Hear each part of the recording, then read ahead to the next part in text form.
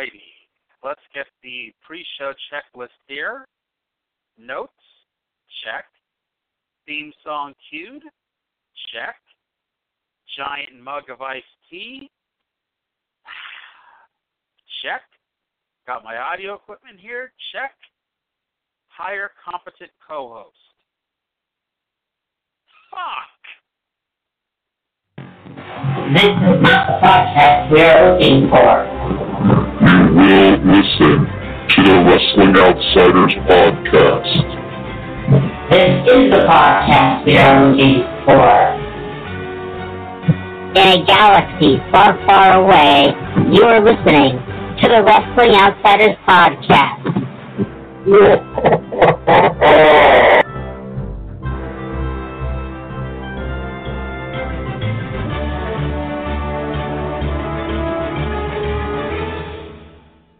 And welcome back to the Wrestling Outsiders podcast. We have returned to Blog Talk Radio.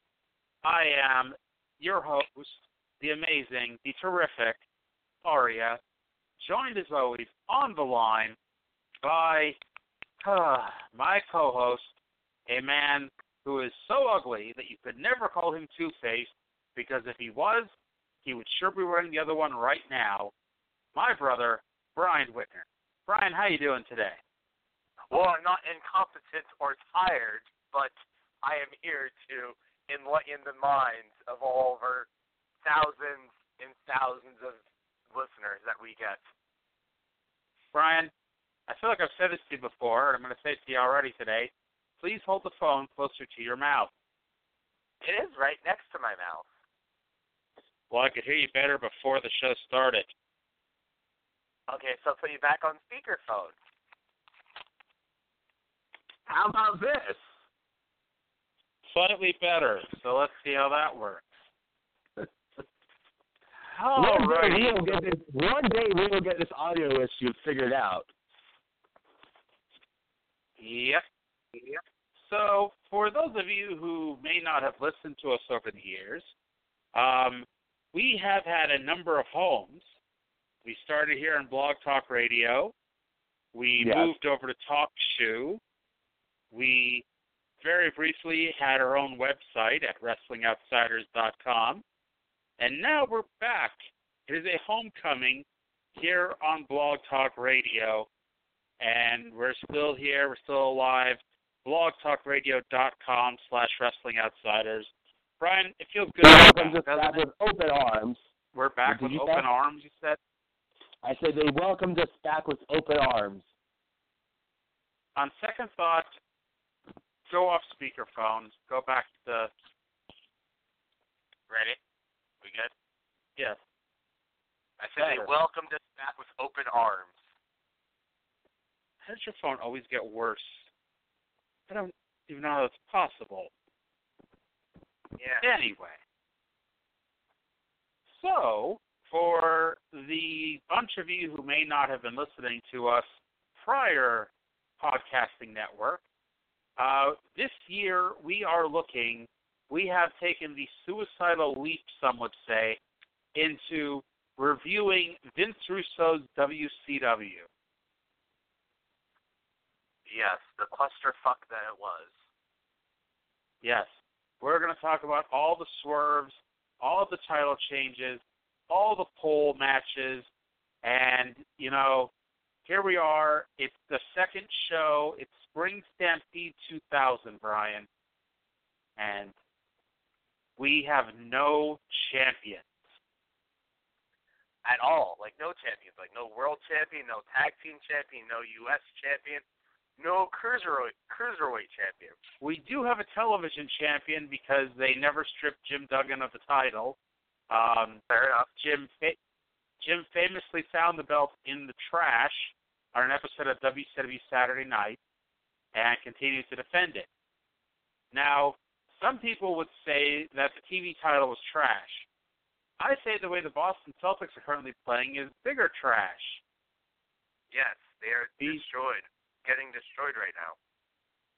The score right now is Cleveland Cavaliers 88, Boston Celtics 44. Oh, they're making a comeback. No, they're literally having their score doubled. Yeah. I know. But hey, let's ignore basketball here. Talk about pro wrestling.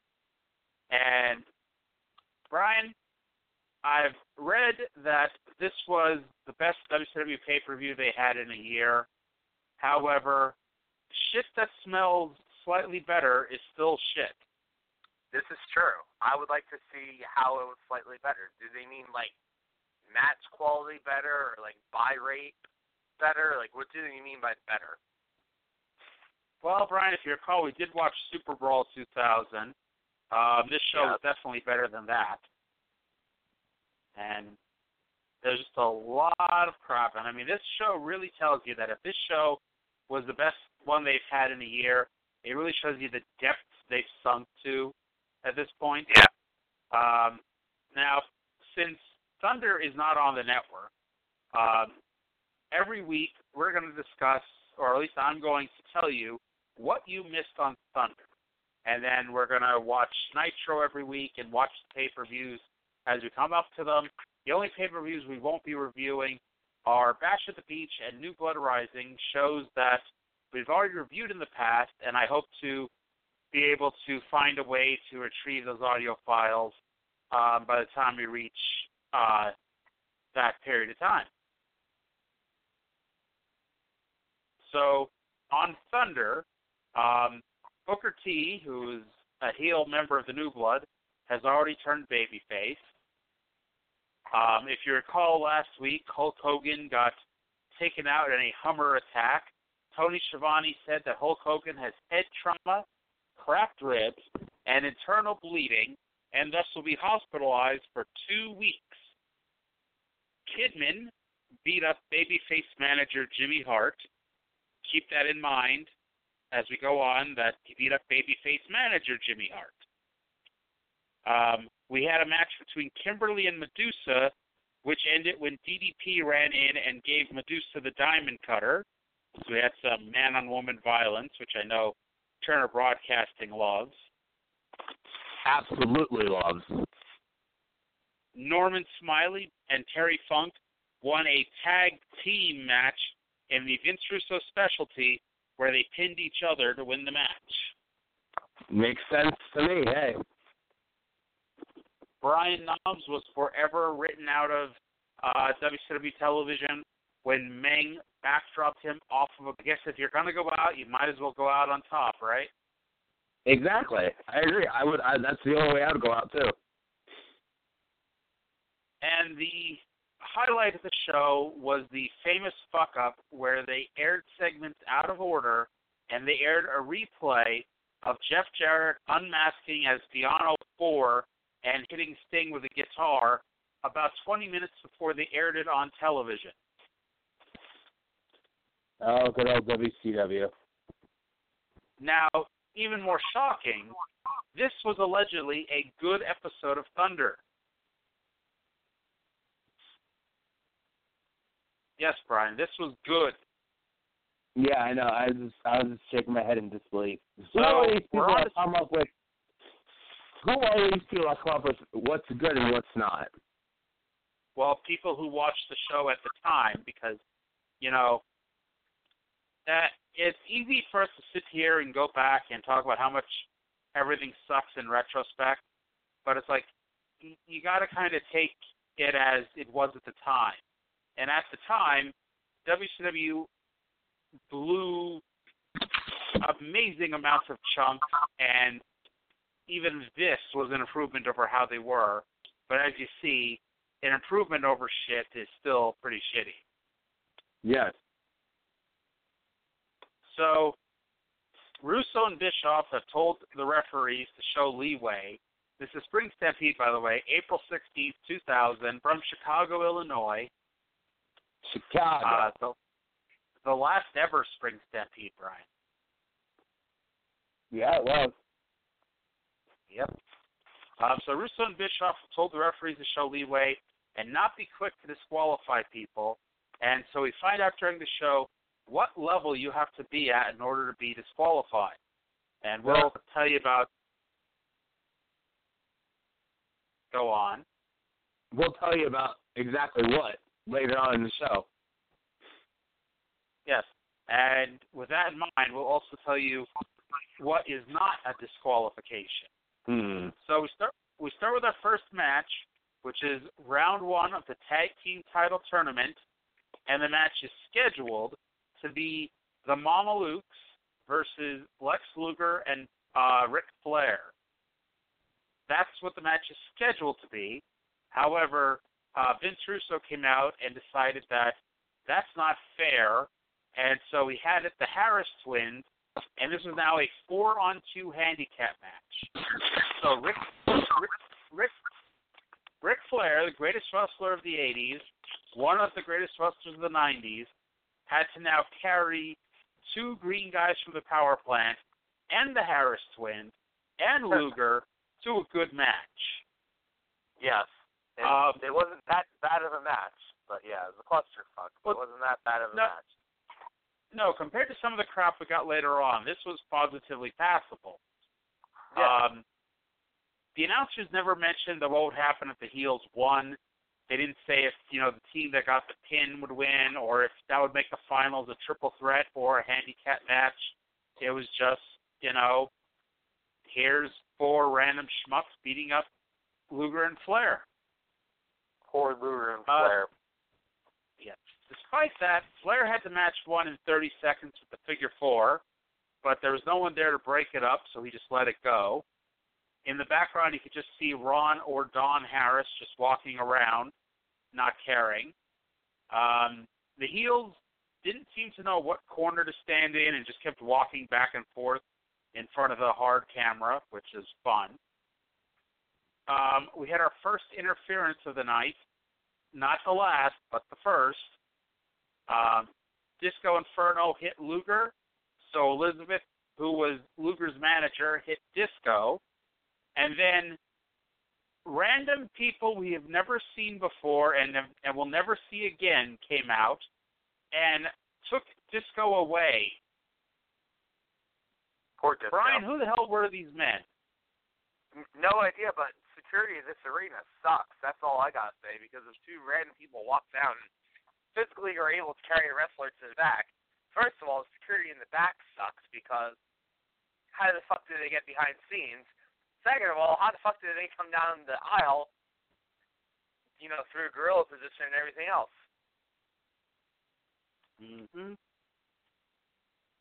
Yeah. And so the finish saw Johnny the Bull collide with Vito on the apron and then submit to a torture rack. Johnny the Bull did what he could. He did a really nice clothesline after he jumped hands-free from the mat to the top rope. But the baby faces, the Millionaires Club, advanced to the finals, Brian. Yes. The first Millionaires Club is a successful one. Yep. Backstage, former ECW champion Mike Awesome, because yes, in the week that's passed since last week, he has gone back to ECW as per a court-ordered legal settlement, and dropped the ECW title. And you remember who he lost the belt to? WWE contracted wrestler. Yes, a WWE contracted wrestler in Taz defeated a WCW contracted wrestler in Mike Awesome in a 60-second match on ECW that, I don't know if you've ever actually watched the match, but they had 2 sets of cameras. They had the ECW fan cam footage, which was filming the rest of the show, and they had the TNN broadcast quality cameras there as well. And for some reason, instead of using specifically the TNN cameras, they kept switching back and forth, so the footage just looked horrible. And Awesome tapped out to Taz, rolled out of the ring and just walked away, walked out the front door with Doug Dillinger of WCW fame, and never went back to ECW. I find it odd that he was able to get out of that arena in one piece. Well, Anyway, so Mike Awesome is now in the U.S. title tournament, and he'll be facing Ernest the Cat Miller, allegedly. Somebody better call his mama. So Awesome was cutting a promo when Bam Bam Bigelow walked up and got in his face. Awesome, the heel, then beat up Bam Bam Bigelow for interrupting his promo. Master should have interrupted Awesome. We then got a bonus match. Yes. Now, when you think about some of the great wrestling talent that WCW had at the time, they still had Rey Mysterio, they still had Juventud Guerrera, they still had all these great luchadors, all this great talent. And now, when you think about, oh my God, what can we do? Like, what are they going to put on as a bonus match? Like, they're already giving us all these great stars and all this great power plant people. What two people are they going to put together as a bonus in addition, to make you feel like you really got your money's worth? Yep. Brian, who did they put in the ring? Jimmy Hart and Man-Cow. Not Man-Tor. Man-Cow. Man-Cow. This was not the Mantar. This was a radio talk show DJ in Chicago. The reason why we are having this match is because Jimmy Hart did publicity for the show on the Man-Cow show, and they shot an angle to lead to a match here in Chicago. Now, Vince Russo put this on the pre-show as a dark match because, Man-Cow is a lot of things, but he's not a nationally syndicated radio host. No. Yeah. He put them on pay-per-view. So we had Jimmy Hart. Rey Mysterio and Juventud match to the pre-show to make room for this epic contest. There you go. So Jimmy Hart, who, by the way, again, is the babyface manager of Hulk Hogan, in this segment is the heel manager of a large man named Emery Hale.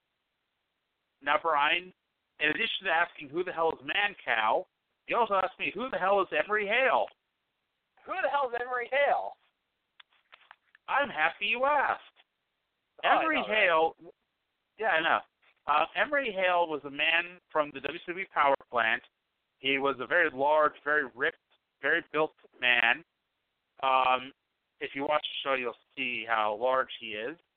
And after WCW went out of business, and I swear to God I'm not making this up, Hulk Hogan hired him as an employee of Hulk Hogan, and his whole job was so when Hulk Hogan opened up his own wrestling company, that he was going to be the big monster heel that was going to run through the entire company, and he was going to then lose to Hulk Hogan. That was the whole point of it. Perfect sense to me. Yep. Now, for a number of reasons, unfortunately, none of that ever happened. Hogan ended up going back to the WWF, and Hale never amounted to anything, and he actually passed away in January of 2006. From what? I'm not sure, but just did. Sad. Yes. So, Man-Cow, the baby face of this match, had about a dozen people in this corner, including a man by the name of Turd. Yeah, I got nothing. What was that? I said, I got nothing. Turd. Yep. Man-Cow, the babyface, thanked lead heel Eric Bischoff before calling Jimmy Hart a son of a bitch. They had what could generously be described as a cat fight, but would honestly be an insult to every woman in ECW who's ever been in a cat fight. Believe it or not, this match between Man-Cow and Jimmy Hart did not have a clean finish. I'm shocked by that statement with all the 50 billion people that are outside the ring. the referee got bumped. Hale interfered and picked up Mancow and threw him on top of the dozen people he brought to ringside. For some reason, Hale then left, and then Mancow recovered, hit Jimmy Hart with a chair, and picked up the win. Yeah. This shit really happened. This was an epic match. And then, because that's not enough, Jimmy Hart goes from heel wrestler and heel manager of Hale to babyface manager of Hulk Hogan in 30 seconds as Billy Kidman comes out and beats the crap out of him. Only Jimmy Hart. Then we immediately cut away to Vince Russo yelling at the Marmadukes and the Harris twins for losing. I want you to keep in mind his Yes, I just want you to keep in mind his disappointment with those two teams next week. Foreshadowing, Brian. Foreshadowing. Big word. You want to talk about our next match, Brian? The only match that the disqualification actually happened. In the first round of the U.S. title tournament, the Wall took on Big Papa Pump Scott Steiner, complete with the Steiner Brothers theme from, I believe, the early 90s. Correct me if I'm wrong. Yep. Yes, the early 90s, yeah. So, it was, the match I thought wasn't that terrible. I didn't think it was that bad, but you never know. The Wall controlled most of the match. Steiner had a couple moves here and there. But in the end, it was outside the ring. The Wall went to go get a table. Scott Steiner interfered and sat at the table himself.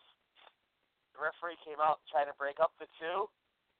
The Wall, I do believe, accidentally pokes or jabs the referee in the eye, and the referee gets chokeslammed to the table. And ladies and gentlemen, this is what causes a disqualification in WCW's eyes. Chokeslamming a referee through the table. Steiner wins via disqualification. And then the Wall chases out the other referee. You kind of screwed up a little bit there. You said that the Wall poked the referee in the eye. Scott Steiner poked the Wall in the eye. Now, okay, yeah. The Wall was a Kevin Sullivan project. During the 3 months where Vince Russo was out and Kevin Sullivan was in, the Wall was protected. He was pushed as a monster. And honestly, on the last Nitro that Sullivan was in charge of, the Wall wrestled Hulk Hogan and kicked out of the leg drop. Which, I mean, how many people have been allowed to kick out of the leg drop? Not too many. Nope. So in this match, Vince Russo books it to have Scott Steiner suplex the Wall all over the ring, eliminating everything special that was ever about him. And so now he's just another big schmuck on the roster. Poor Wall. And by the way, the Wall also has passed away. Yes, he did. This is going to be a very sad show. Backstage, Ernest the Cat Miller said that James Brown cannot dance, and so he was attacked by Bam Bam Bigelow and laid out. So I guess, Bam Bam disagreed. How dare he make fun of that man? Brown, Bam Bam's favorite singer. Yeah, her Bam Bam's favorite singer. Mike Awesome versus Bam Bam Bigelow, U.S. title tournament first round. It was supposed to be Mike Awesome versus the Cat, but Bam Bam ran in and attacked Awesome, so these two wrestled instead, allegedly. The fans are chanting ECW. By the way, this is about between two former ECW champions. Yeah. Awesome, in his first official WCW match, got himself over with his pescado over the top rope. Bam Bam threw him into the guardrail, and then on camera, fans to move out of the way. They wouldn't, so he yelled at them. They finally did, and just in time, because, by coincidental timing, Bam Bam came charging in, so Awesome threw him over the guardrail. Thank God those fans knew to move. What was that? I said, thank God those fans knew to move. I know. The cat, by the way, finally recovered enough as the two men got back in the ring. The cat interfered and gave Bam Bam a kick, knocking Bigelow out of the ring. The cat did a promo during the match and announced that even though he's hurt, he's still going to dance. Awesome got up, Cat Miller's ass, and pinned the cat after a frog splash. Hell of a frog splash. Yeah. But to sum things up for you, Brian, Mike Awesome defeated the cat to win his match with Bam Bam Bigelow, who replaced the cat after he beat him up backstage. It's WCW. Russo error. Do you want to continue or? Oh, we've got so much more Russo to go here. And speaking of everyone's favorite New Yorker, Russo told Bischoff backstage to relax. Bischoff said Hogan was going to show up, which Russo, Kidman, and Torrie Wilson, who were all in the ring, did not give a fuck. Especially Kidman. I mean, I don't blame the guy. If I had Torrie Wilson on my arm, I wouldn't be paying much attention to anything else. So Buff Bagwell and Shane Douglas said that they were going to win the tag team titles. They did not bother to talk about their opponents in their upcoming match and instead cut promos on Luger and Flair. And who was their opponent? Well, that was up next. The other semifinal in the tag team title tournament, Shane Douglas and Buff Bagwell versus Harlem Heat. Now, before you get your hopes up, Brian, this was not Booker T and Stevie Ray. This was Stevie Ray and Ahmed Johnson. It's Big T, yo.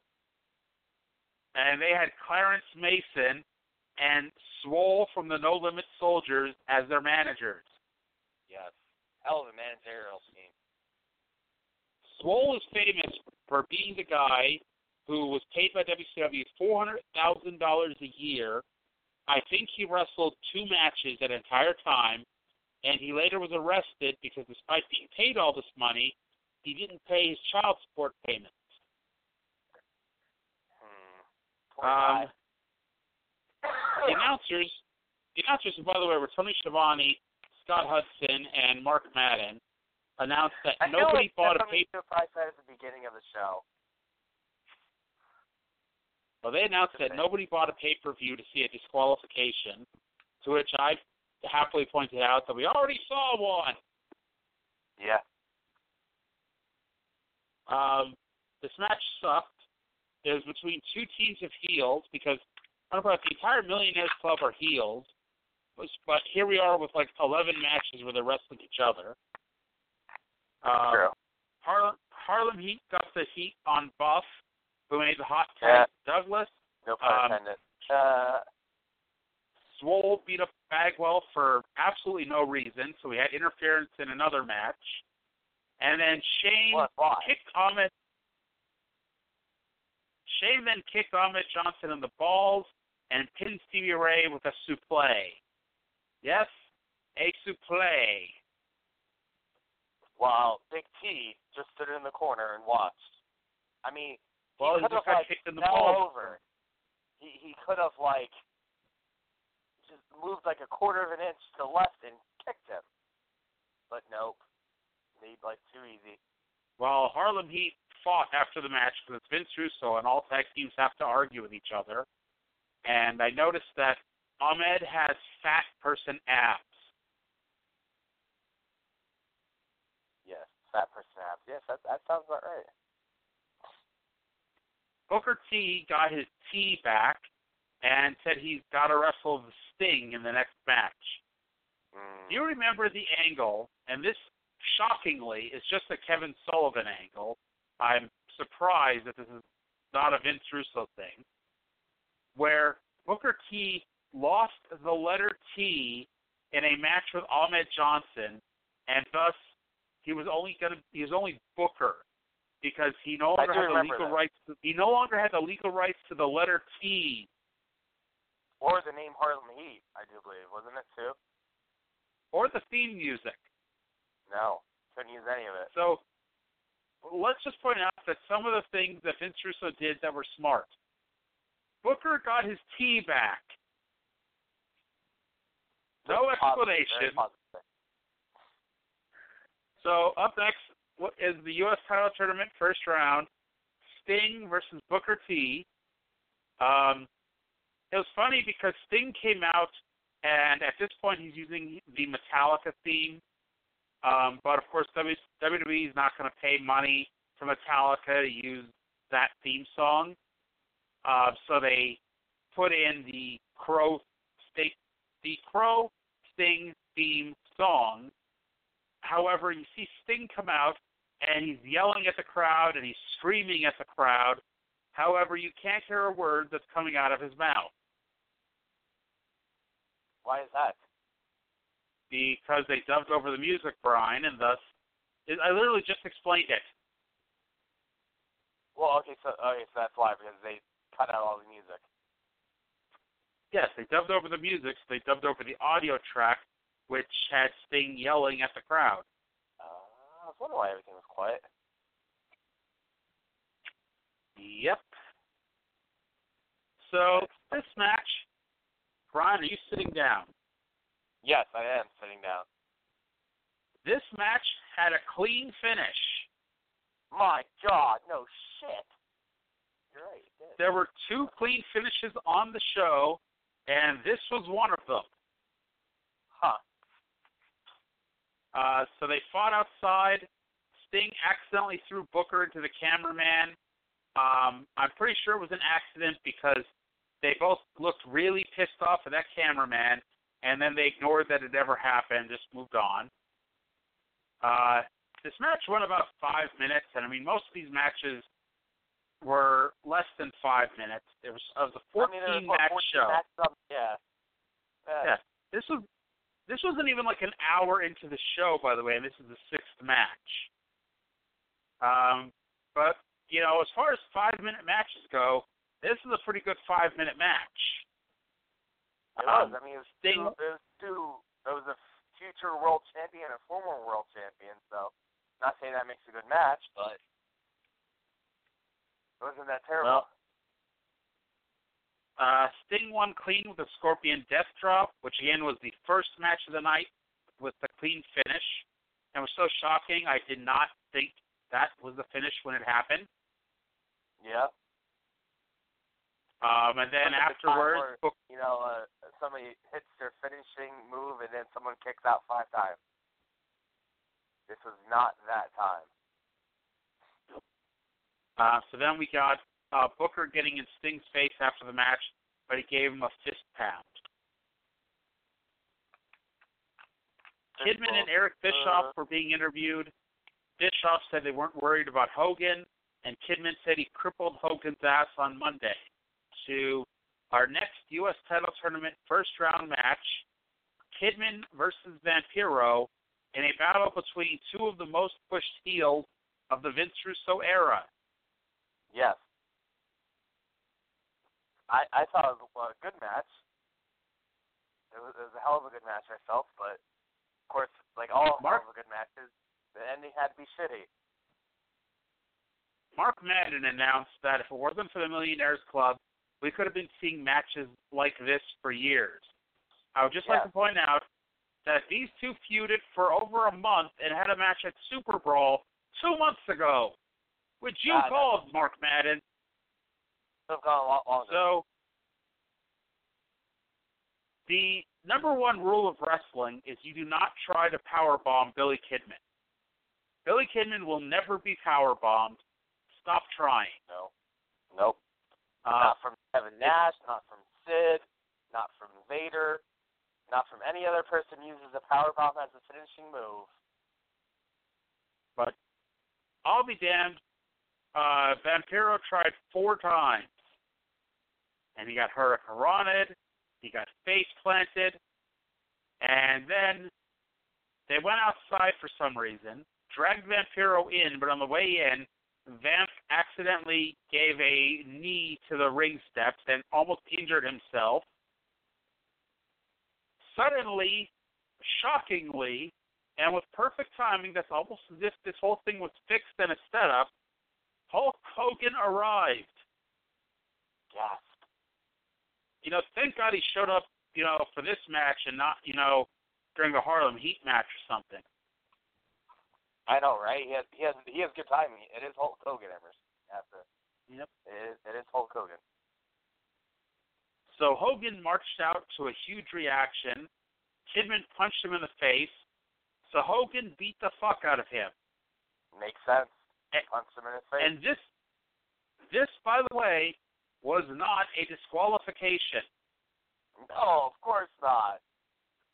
So Hogan wouldn't beating let something like that go. Hogan beating the crap out of one of the participants in the match is less than a referee being chokeslammed through a table. Among the things that Hogan did to Kidman, or attempted to do anyway, was Hogan picked up the ring steps and threw them at Kidman's head. Thankfully, Kidman moved. Hogan then used the Great Khali hanging tree slam. Table did not break. Kidman literally bounced off of it, and so Hogan calmly walked around the table and slammed Kidman through it. Kidman is Hogan's bitch. There is no way that you can even pretend that Kidman is getting anything out of this. Like, poor Kidman. This is ridiculous. And so Hogan, being the nice guy that apparently he is, Kidman, threw him in the ring and allowed Vampiro to pin him. Hogan then called Eric Bischoff a son of a bitch and said he was after him. Bischoff is worried. However, Brian, as we found out on Nitro last Monday, Bischoff had no reason to be worried since Hogan can never find anybody. Yeah. However, Russo said that he would take care of this. Vinny Root to the rescue. Hulk Hogan is looking for Eric Bischoff. I feel like I've said this before. I feel like you might have. So Hogan finally finds Bischoff's office, and keep in mind he spent most of last Monday's show and now tonight looking for Bischoff. He finally found him. When suddenly police officers come in and point their guns at him.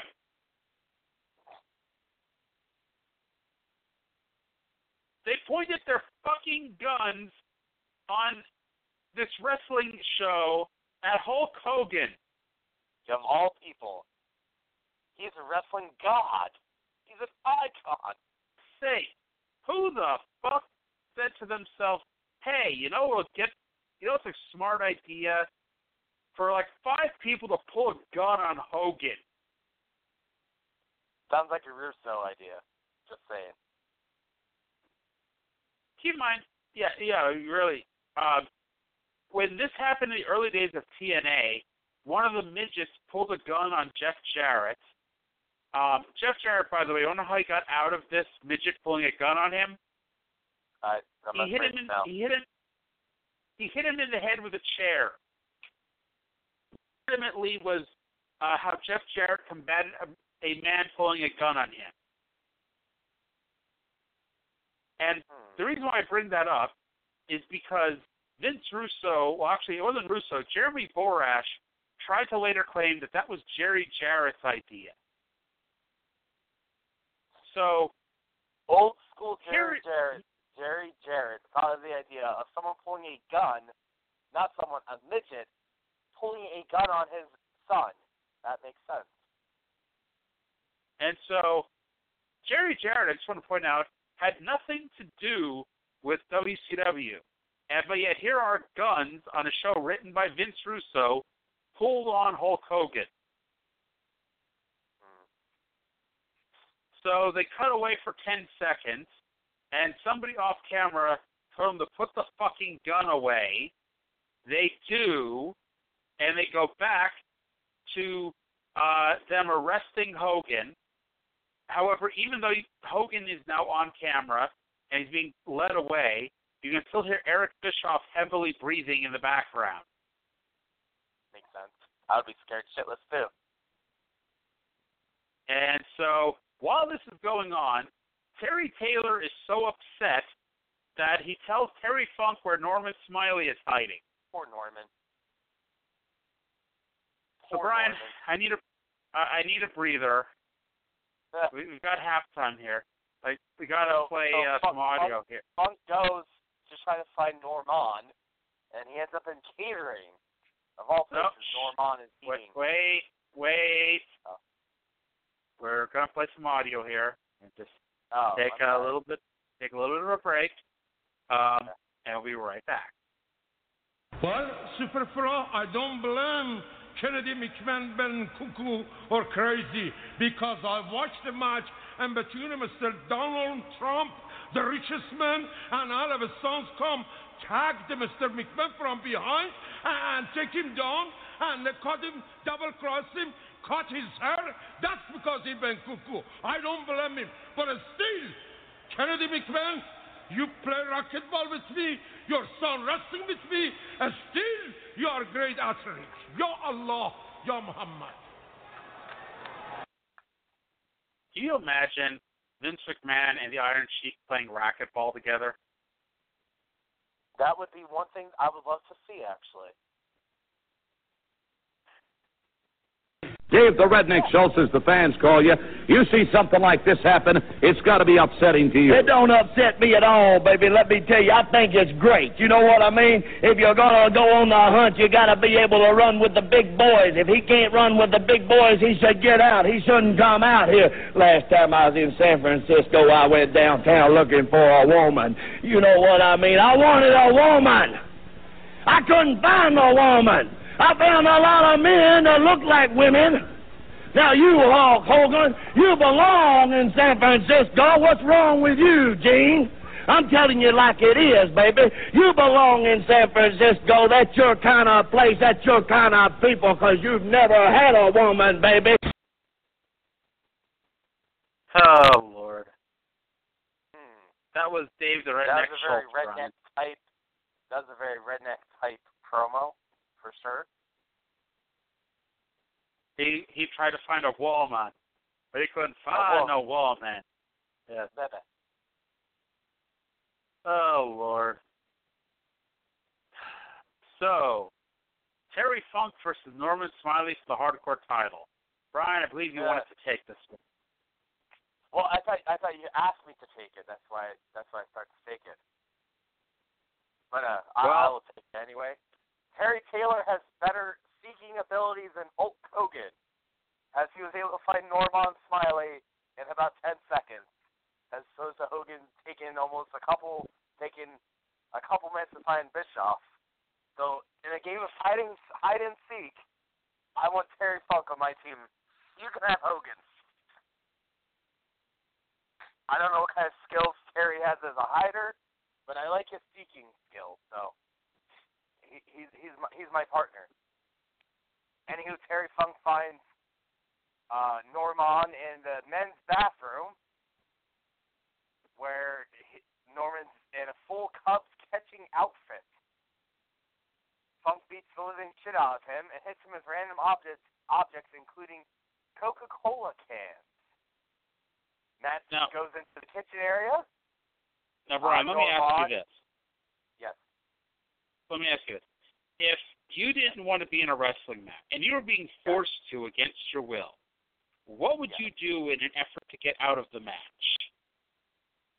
Run. No, because running doesn't end the match, Brian. If my match is against Terry Funk, I wouldn't want to hide, obviously, because he seeks. He's an excellent seeker. But Brian, think about it for a second.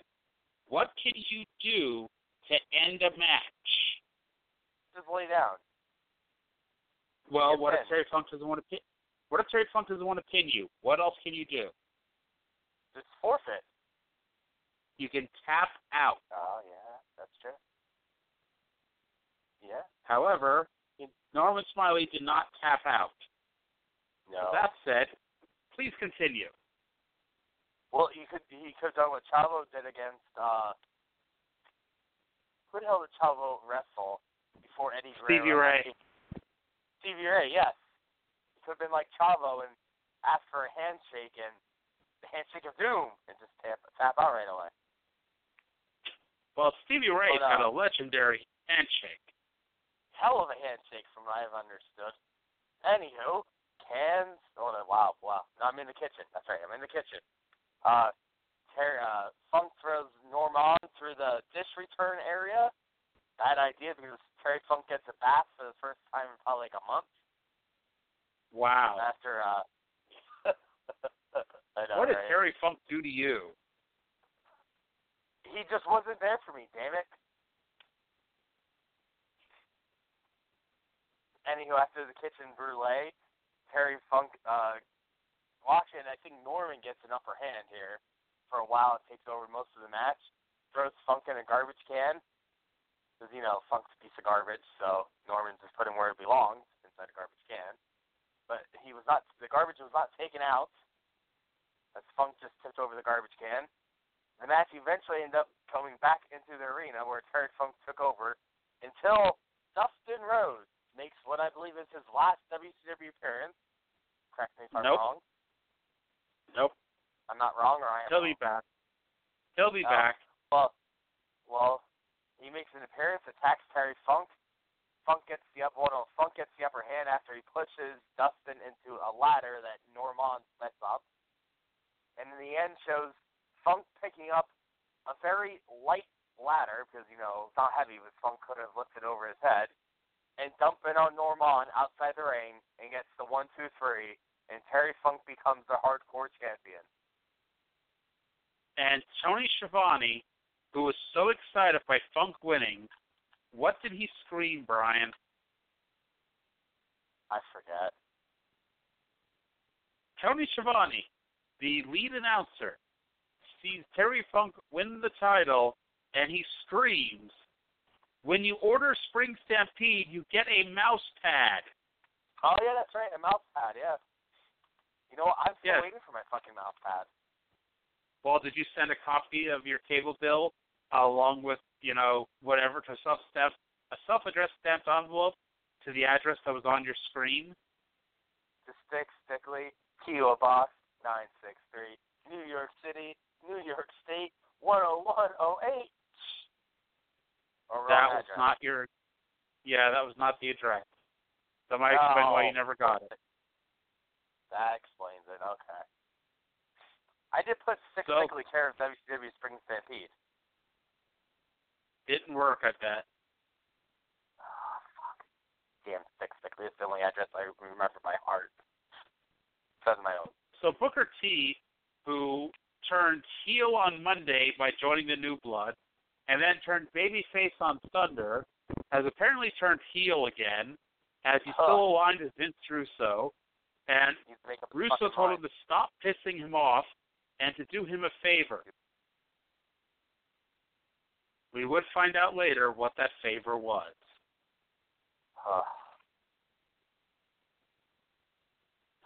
So,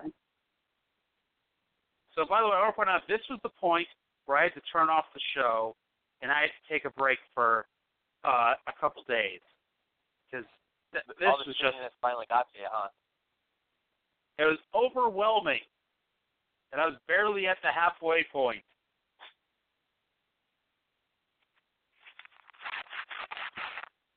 So we got Scott Steiner and Mike Awesome in the U.S. title tournament semifinal. Both men looked good, and they worked pretty good. With that said, this match went only 30 seconds longer than the Jimmy Hart versus Man-Cow match. So a hell of a lot longer. Yep. After the 83rd dick kick of the night, Scott Hudson asked, "What do you need to do to be disqualified?" Which I'd like to point out, I can answer that. Chokeslam the referee through the table. Yes. So the crowd, which was dead at this point, suddenly begins cheering. And then 3 hours later, we find out why they're cheering. Kevin Nash has hobbled to ringside and hit Awesome with a crutch.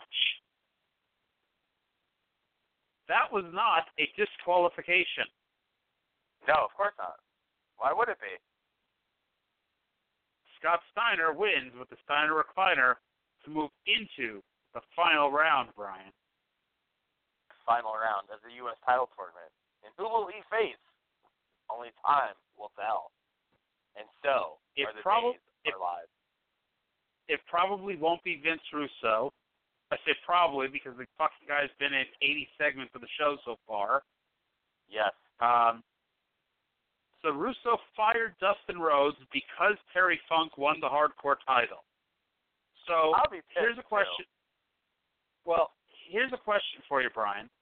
If they're so mad that someone who wasn't in the New Blood won a title, why did they allow people in the Millionaires Club to even be in the matches? It makes no sense, but once again, it's a Vinny Rue show. Nothing makes sense. Time for the other semifinal in the U.S. title tournament. I have to mention which tournament is which because we've got 3 tournaments on one show. Exciting tournament, too. Beyond, like, this is the most excited I've been to watch a pay-per-view since December to remember. Or Dismember. He's so excited by he doesn't remember the name of the damn show. Yep, that's how excited I was. December to Dismember, Brian. There you go. So it was Sting versus Vampiro in their first ever encounter after Vampiro turned on Brothers in Paint. After Vampiro turned on his brother in paint last Monday to build up this blood feud that already had their first match with a clean finish. The second clean finish came as the first match of this lengthy feud, which, Brian, if you didn't like this match, you better get fucking used to it because they're going to be wrestling so many times over the next 6 months, you'll want to take Sting out of the Hall of Fame.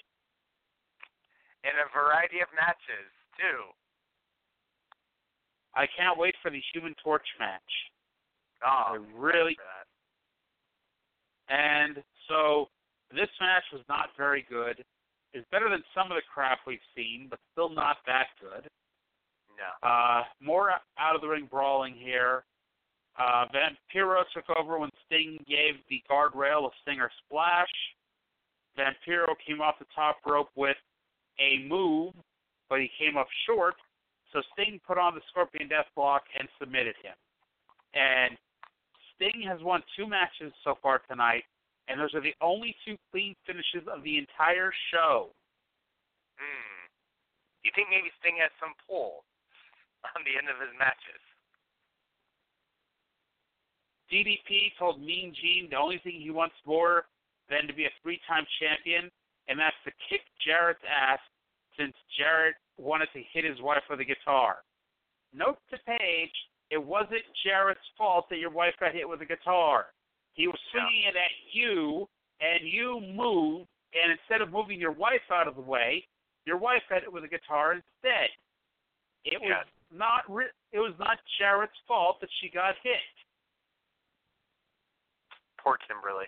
She will get her revenge, though. Oh, yes. Mark my words. Oh, God. So, okay. I'm going to ask you a question, Brian.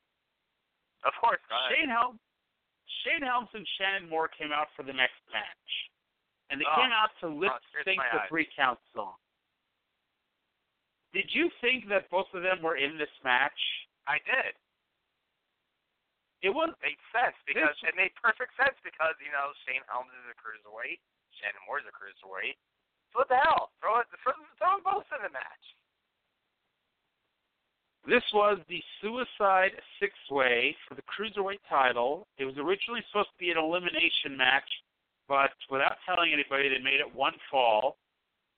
And it featured 6 people, none of whom were Shane Helms, but Shane was out there. And it was the artist formerly known as Prince Iaukea, who had Paisley, Chris Candido. By the way, Paisley was Charmel in tight purple leather, which looked very, very nice. Yes, the one of the few times where Charmel actually does not look like a man. Brian, who said that? Not me. Yes. And I always say this, if you think Charmel's unattractive, wait till you see Booker's first wife. That's coming up in a few months. Oh, God. Huh. So the artist formerly known as Prince Iaukea, Chris Candido, Lash LaRue, Crowbar, who had Daphne in his corner, Juventud Guerrera, and Shannon Moore, who... Oh, well, I think David Flair ran down afterwards, didn't he? No, he was never inside for the match. Well, it was hard to tell because, by the way, Shannon Moore was the sixth person. He had Shane Helms down there.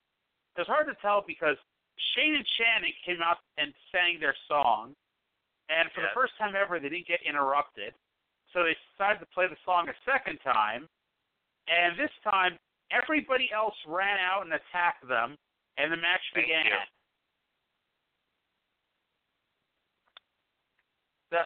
This was ridiculous. Like, it was hard to even keep track of who the hell was in the fucking match. Have you ever heard someone describe a match, Brian, as a collection of spots with no rhyme or reason or psychology to them? Well, if you have no idea if you have no idea what that looks like, check this match out, because there were 6 people who were technically in the match. However, at least 11 people took part in it. True story. Daphne somehow accidentally gave Crowbar a jumping Frankensteiner. Keep in mind, Crowbar could have held her up and not gone over for the move, but, too bad. We got the big dive spot that everyone took part in. David Flair and Shane Helms were down there. They got... Chris Candido went for the Dynamite Kid headbutt, but the artist moved and hit an angle slam. Finally, Tammy Sitch interfered, the former Sunny, and by the way, it turns out she tripped on the ramp and nearly fell on her ass. That probably explains why it took her forever to get down there. Yes. And, by the way, Tammy and Charmel were both taller than everyone else in the match. And it wasn't all because of the heels they had on. Tammy pushed the artist off the top rope, and Candido pinned him to win the Cruiserweight title. They then did the worst cat fight since the Man-Cow match. Shannon Moore and Charles Robinson tried to stop them, but the girls grabbed them in the balls instead. The match allegedly went 5 minutes and 12 seconds, but I'm pretty sure that includes 3 counts singing at the beginning. I don't know. The match seems to have took a while. It did not. Like, this match seemed to be like 2 minutes long. But by the way, we mentioned that Tammy tripped on the ramp on her way down and fell on her ass. What you didn't see, and this is a little bit of behind-the-scenes news, when Miss Elizabeth came out, they put down a carpet on the ramp so she wouldn't have the same problem. Makes sense. You think if you have a ramp that literally is causing the women in your promotion to fall on their ass, you would either tell them to not wear heels or use a different ramp or make the carpet a permanent part of the ramp. It's a Vince Russo production. It's WCW. Okay, in general, WCW. Okay. Jeff Jarrett threatened to beat up Mean Gene, and he called himself the Chosen One. And then we got the longest of the first 13 matches of the night. 8.5-minute Iron Man Classic. Lex Luger and Ric Flair. I almost said Lex Luger and Shane Douglas. Lex Luger and Ric Flair versus Shane Douglas and Buff Bagwell. if you think I'm making mental mistakes, this show's gone on so goddamn long that Tony Schiavone announced that Terry Funk had won the Cruiserweight title. Hell, he's old, crippled, crazy, and Cruiserweight, supposedly. By the way, when Lex Luger came out, did you notice that he went over to the crowd, started slapping their hands? Actually, no, I'm sorry. That was the wrong match. Never mind. There's the next match that's happening. Never mind. So skip what I just said. Pretend I didn't say anything. Okay. Brian, tell us about this amazing 8.5 minute classic for the World Tag Team title. Four guys whose average age is about 35. And it's only 35 for Buff Bagwell, I would assume, is in his late 20s, early 30s. So he brings that ratio down. I'm just assuming that's not the average age. The match was pretty much built around the fact that Shane Douglas and Ric Flair had a not even a feud against each other, but had a thing against each other. Shane Douglas cut promos on ECW TV for like 7 years about how much Ric Flair sucked, and Vince Russo assumed that everybody knows this, so that's why we're having this feud. Yes. And by the way, both be their partners. Buff Bagwell, at the taping of this match, was 30 years old.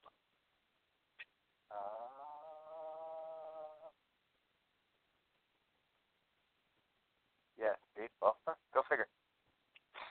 Go on. Anywho, back to the match. The match itself sucked. That's pretty pointed. Eventually, Vince Russo came out and joined the color commentating team, only to interfere. Well, no, he distracted the referee, Nick Patrick. And while he was distracting it, Chronic, Brian Adams, and Brian Clark came out from the crowd. Shitty security, once again. Double choke slammed Luger, and then Russo beat the shit out of Nick Patrick, threw on the referee shirt half-assed, and went in and made the 3 count. And your new tag team champions, Shane Douglas and Buff Bagwell. Somehow, Nick Patrick fell down. Yeah. I don't even know how it happened. But he fell down, and so Russo took his shirt and counted the fall. I was ignoring the announcing at this point, but for some reason, Tony Schiavone suddenly screamed, "Bullshit," in the middle of the match. I didn't even bother There's a lot of random cursing by the announce team. That's for sure. Yep. I didn't even bother to go back and check as to why they randomly screamed "bullshit." Maybe because Russo jumped in and made the 3 count? No, it was before that, but doesn't matter. U.S. title tournament finals. Scott Steiner versus Sting. That is the penultimate match of the evening. This is where Scott Steiner went over to hit on some chick over the guardrail, and sitting there for no reason whatsoever, not mentioned by the announcers, and nobody seemed to really notice, was Fit Finlay for some reason. Really? Why did I not remember? Yeah. You didn't see him just randomly sitting there? No. Yeah. If you watch Scott Steiner's entrance and you press pause when he goes over to the guardrail, there's Fit Finlay randomly sitting there. Next to the chick he gives a high five to. Yeah. Okay, hold on. I'm at Scott Steiner's intro right now.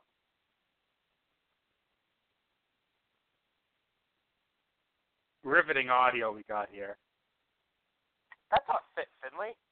That's some really old guy that looks like Fit Finlay. No, it's not. That's not Fit Finlay. Fit Finlay does not have that many chins and cheeks. I think you're looking at the wrong guy, dude. I just fast forward it and rewind it again.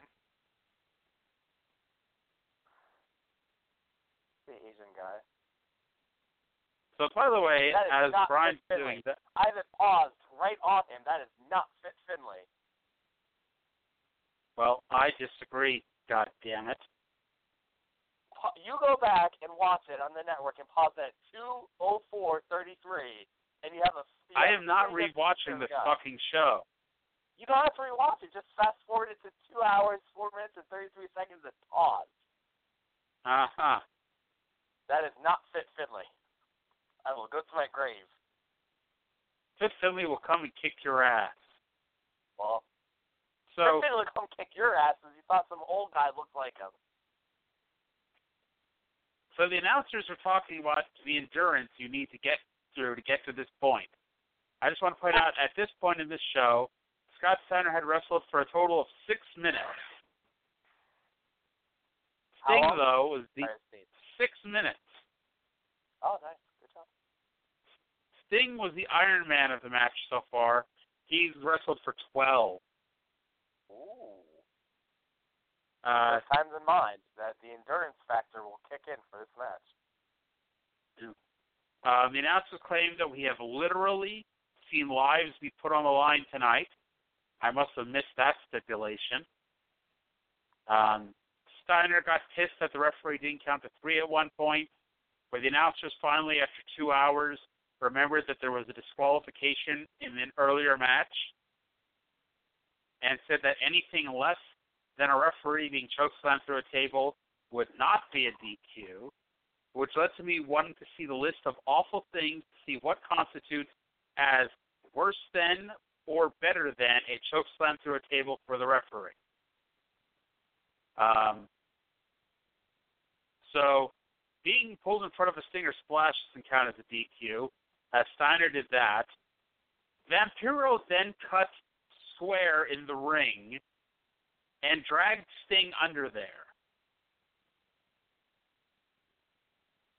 Vampiro, Vampiro apparently tried to force feed Sting a sandwich because when he came back up, Sting had some grape jelly smeared next to his mouth. I thought he was hungry. The announcers assumed it's supposed to be blood. I assumed it was a sandwich. We'll never know the truth. I think you're a lot closer than the announcers, personally. The referee woke up, did not question that there was a perfectly shaped hole in the middle of the ring, and declared. And he declared that Sting was unconscious, and so he awarded Steiner the match and the title. And I think Sting, who's just unconscious, got up like 10 seconds later and walked to the back. Makes perfect sense. Doesn't even fight it. Like, well, I lost. Fuck it. Let's go have a beer. Finally, it was time for the main event. It was time for the main event. Match number 14. 14. You heard him right. 14. Do we need to take a break before we get to the match, Brian? Sure. Let's take a break. Thank our sponsors. We don't have any sponsors yet. Not yet. Give us time. We got to thank the future sponsors. Better? Nicola Laurie, any piercings? No. If you do, no piercings at all, no. You have got some piercings. Okay, all right. Sorry, no piercings at all, no. Some people say that my distinguishing feature would be probably my ears, which I'm told are quite small. Right. It turned out she had earrings, Brian. She had earrings.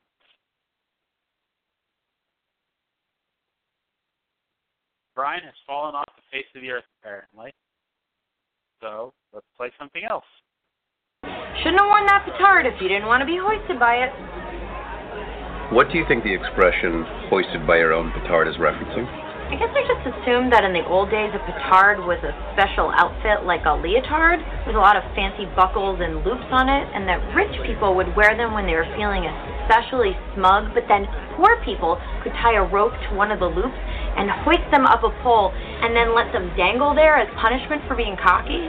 Never look it up. Your explanation is way. Brian, have you ever been hoisted by your own petard? I have not, and I've never wore a leotard. So, yeah, I think I'm good. Brian is totally the Brita of our show. Sorry. So, Brian, it's time for the main event. The finals of the six-man tournament to determine a new WCW champion. Jeff Jarrett versus DD Me, Diamond Dallas Page. If you're tired of hearing somebody say DD, yes. If you don't want to hear somebody say DD Me, don't listen to Mark Madden's commentary. That's all the fuck he said. Yes. Get worse. Another thing that caused me to rage, Mark Madden said that Jarrett would have been champion months ago if the playing field was level. This is where I point out that Jeff Jarrett had world title matches at both Super Brawl and Uncensored, which were the two previous shows to this, and he lost both times. Jeff Jarrett, of course. Jeff Jarrett's intro was so long that I guarantee his intro went longer than several matches during the show. Into the match, it was already the best match of the night. We, of course, got the Jeff Jarrett main event match, which had crowd brawling, and the WCW production team, where the camera doesn't even follow, and instead we get a camera from what appeared to be the upper deck of the arena for about a minute. We eventually got a camera in the crowd, which turned out to be a bad idea because this being WCW, they didn't bother to have security holding people back. So instead we got a great shot of fans sticking their tongues out and preening to get on camera. Because you see, Jeff Jarrett is so short, he did not stand up over the crowd. He is a very short person. At one point, Jeff Jarrett grabbed the chair that the ring announcer and the timekeeper would normally be sitting at. Brian, you might recall, there were no ring announcers or timekeepers sitting ringside. Where the hell did they go? No.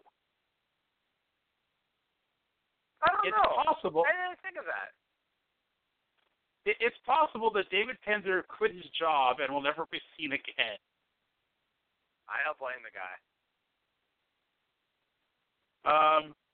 While Paige was down, Kimberly, who, by the way, came out with her husband, her loving husband, DDT, Kimberly showed that she's a great manager. Smoking hot, by the way, as well. Yes, Kimberly kept telling Paige, up, up, up. Bischoff suddenly appeared in the aisle, and he took the slowest walk you've ever seen to the ring, and he did not seem to be worried, by the way, over the idea of Hogan trying to kill him anymore. In the coincidence of all coincidences, Brian, Jeff Jarrett just happened to find somebody in the front row who just happened to have a copy of DDP's book with them, so Jarrett ripped some pages out of it. Paige tried to give Jarrett a diamond cutter. Jarrett grabbed the ropes. Somehow Charles Robinson got hit in the head at this point. Bischoff finally made it to the ring while Jarrett slapped on the figure 4. Kimberly then, for some unexplained reason, grabbed the guitar. So DDP hit a bad-looking rock bottom for a 2 count. The referee stood up. Hang on 1 second.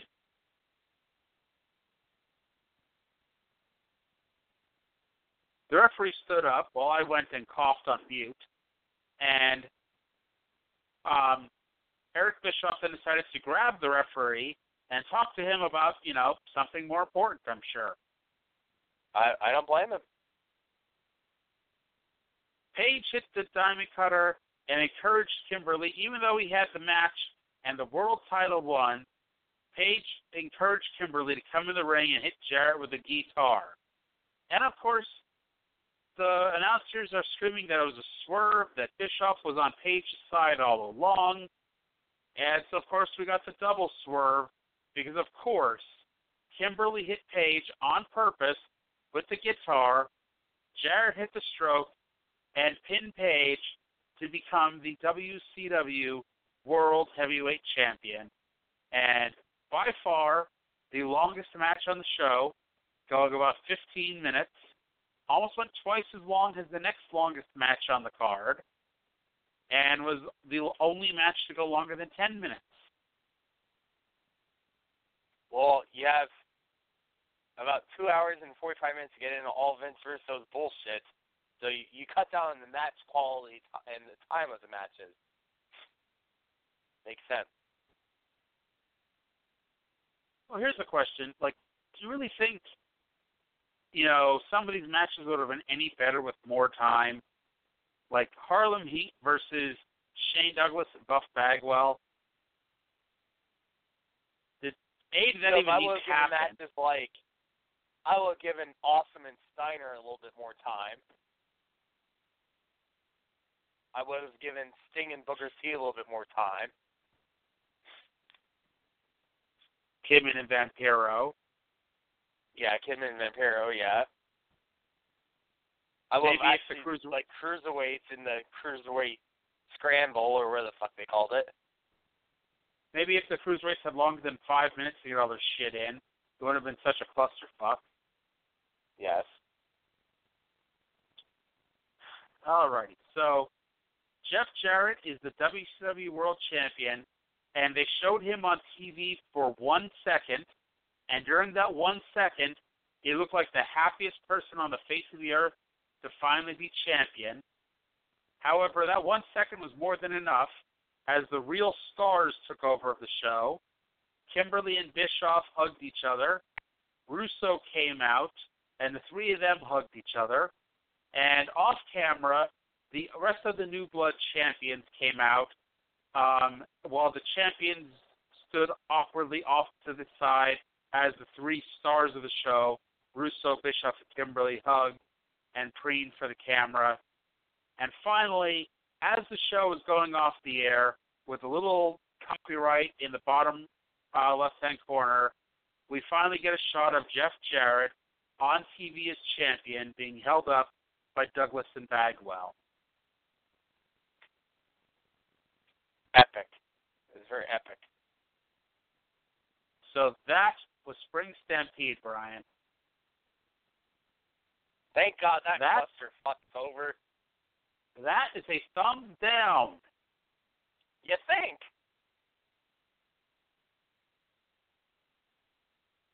So we'll be back on our normal time slot, Wednesdays at 10 o'clock. And the next show is Nitro, April 17th, 2000. The New Blood have almost all the titles, except the one title that they didn't put any actual New Blood wrestlers in the match for, because Norman Smiley, say what you want, is not a New Blood member. Will Hulk Hogan get out of jail? Do you think so, Brian? I strongly believe that he will. Okay. Or better yet, will confetti stop falling from the roof? I don't think so. Just to give you an idea of who the real star of the show is, they have a little preview box on the WWE Network. Who is shown in that preview of next week's Nitro, Brian? Vince Russo. Yes. We're going to have so much Vince Russo, and we're going to have so much fun next week. But oh, my God. Until then, Brian, we're going to wrap things up here. Do you want to see anything else for the fine listeners at home? Good night. So long, everyone.